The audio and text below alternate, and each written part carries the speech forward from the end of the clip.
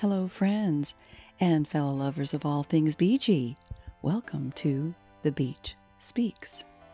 I'm your host and beach lover, Paige Friend, sharing conversations and stories to help you reconnect with the beach, return to your soul, and reimagine your life. Whether they're an entrepreneur, a conscious creator, or just someone who loves the beach, all my guests have a story to tell about what makes the beach the place to be. So grab a cool drink, sit back in your beach chair, stick your toes in the sand, and join me for this episode of The Beach Speaks.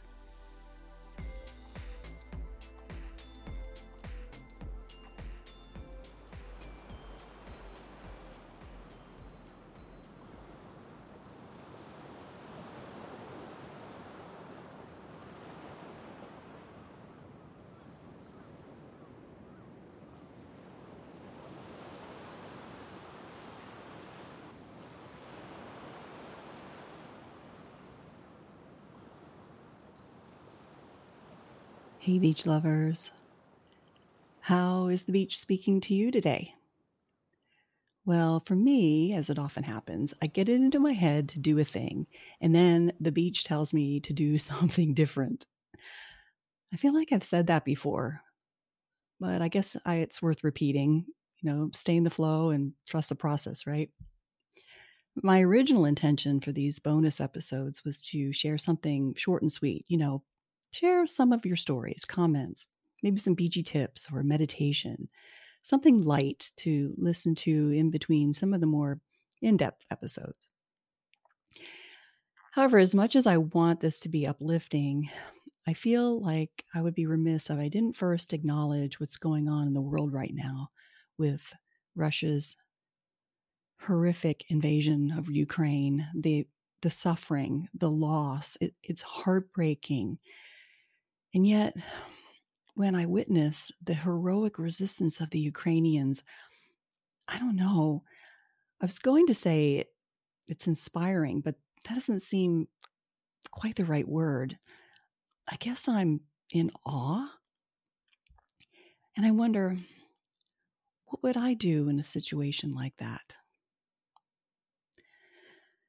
You know how conversations start with the question, hey, how are you doing? Or how's it going? And typically, without thinking, you say something like, I'm good or doing okay. Well, when you ask me that, I often answer, I'm fabulous or I'm beachy. And it's actually because that's how I feel about myself. But there are times when I'm not. And I mentioned this to someone the other day, that some days are just beachy and some that are, well, for lack of a better word, un-beachy. Some days I feel all love and light, and then there are the days I just want to crawl under the covers and stay there all day. Usually those days when it's cold and dreary and there's no sunshine. And yes, we do have those days here at the beach. How about you? What do you do on those un-beachy days? Well, what helps me is first to recognize that this too shall pass, and then find at least one thing I can be grateful for. And if I can't reach the beach for whatever reason, I'll pick up my phone and scroll through my 30,000 beach photos and videos. No kidding, 30,000. I'll listen to some music or a podcast that makes me laugh, like Beach Too Sandy, Water Too Wet, which is a comedy podcast where the hosts, who happen to be brother and sister, do these dramatic readings of actual 1-star Yelp reviews that, while I'm sure are meant to be serious, are actually really funny. I mean, who in their right mind would complain about a beach being too sandy or the water too wet? Just thinking about it cracks me up. And I tried looking for some Yelp reviews of the beach to share with you, but I couldn't find anything very entertaining. So if you happen to come across some beachy Yelp reviews, please share. Send me an email or leave a voicemail. And speaking of sharing, I have a listener voicemail to play for you. It's from Hillary, who wanted to share one of her favorite beach memories. Hi, Paige. In thinking about a memory of the beach that I wanted to share, it was easy to do that after listening to your story about wanting to meet your soulmate, quitting your 9 to 5, and moving to the beach. And in that story, you mentioned Cocoa Beach in relation to where you were in Orlando at one moment in your story. And I was immediately transported to Cocoa Beach because it was the beach where both my grandmother and my aunt lived up until they both passed away. And just having those memories of being with them there and knowing that beach well, and actually visiting that beach this past summer to honor them. When really last summer I was on a trip to Melbourne Beach, which is just next door or close by to Cocoa. And so the real memory that I want to share with you, the story I want to share is a moment that I had last summer at Melbourne Beach when my partner and I were there, sadly, for his grandmother's memorial.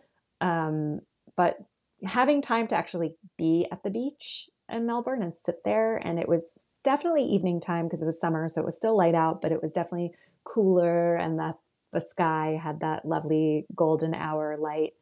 And my partner and I are sitting in beach chairs with our feet dug in the sand. And I start to notice that all of these little creatures are emerging from the sand.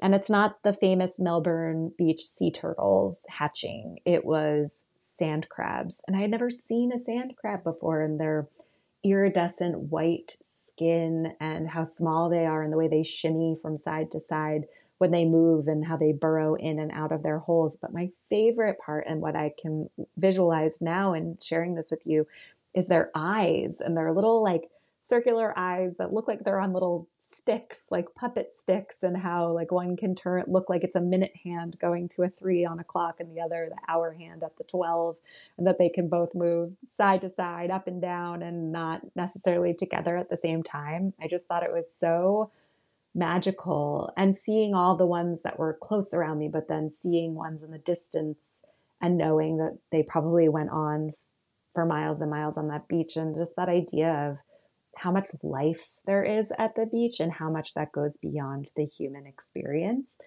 And as big and vast as that idea is, it makes me feel really grounded. And so I like to think about that. And I think that's how the beach speaks to me as I'm sharing this with you. So thank you. Oh, I love that. Thank you so much, Hillary, for sharing that. You might be interested to know that Hillary is a storytelling coach, and I just finished her Crafting Your Narrative solo retreat, and I highly, highly recommend it. I'll put the link in the show notes. And I thought I would end, meditation, I guess you could say, called Gift from the Sea by Anne Morrow Lindbergh. The style is of many years ago, and I just love how it kind of rolls off the tongue. You can settle into your beach chair and close your eyes and listen to these words. Imagine yourself in the place of your own beachy imagination and listen to the words from Gift from the Sea. I began these pages for myself in order to think out my own particular pattern of living, my own individual balance of life, work, and human relationships. And since I think best with a pencil in my hand, I started naturally to write.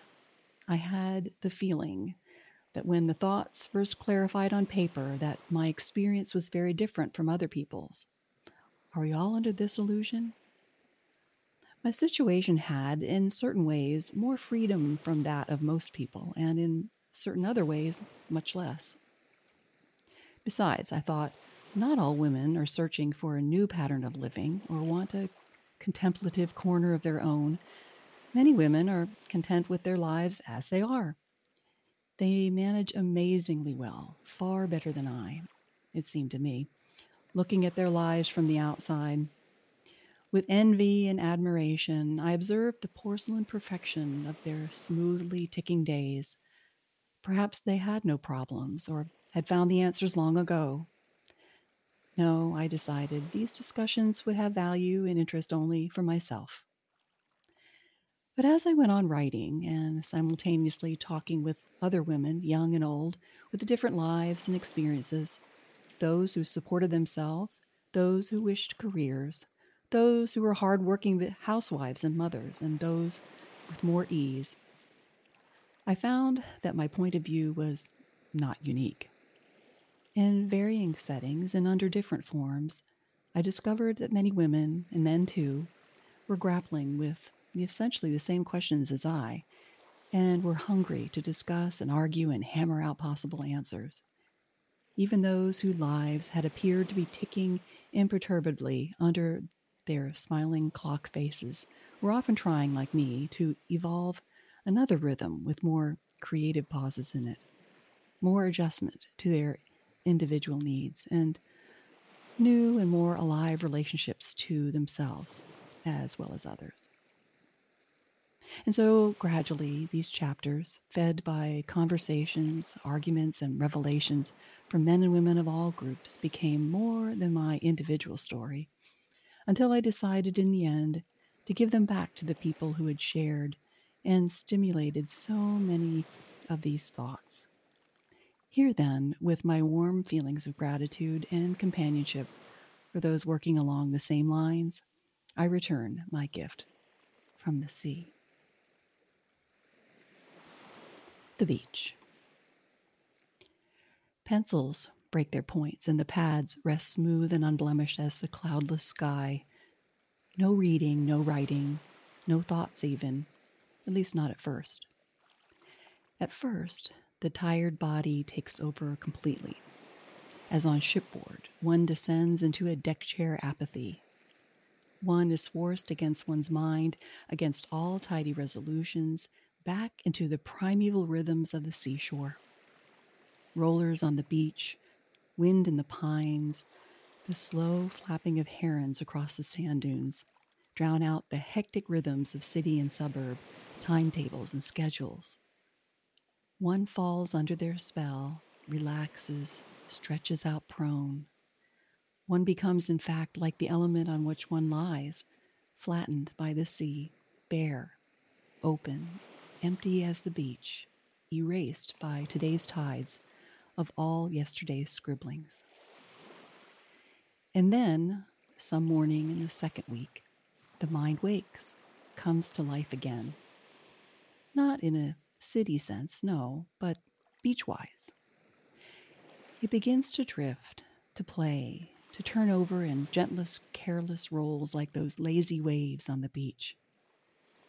One never knows what chance treasures these easy, unconscious rollers may toss up on the smooth white sand of the conscious mind. What perfectly rounded stone, what rare shell from the ocean floor. Perhaps a channeled whelk, a moon shell, or even an argonaut. But it must not be sought for, or, heaven forbid, dug for. No, no dredging of the sea bottom here. That would defeat one's purpose. The sea does not reward those who are too anxious, too greedy, or too impatient. To dig for treasures shows not only impatience and greed, but lack of faith. Patience, patience, patience is what the sea teaches. Patience and faith. One should lie empty, open, choiceless as a beach, waiting for a gift from the sea.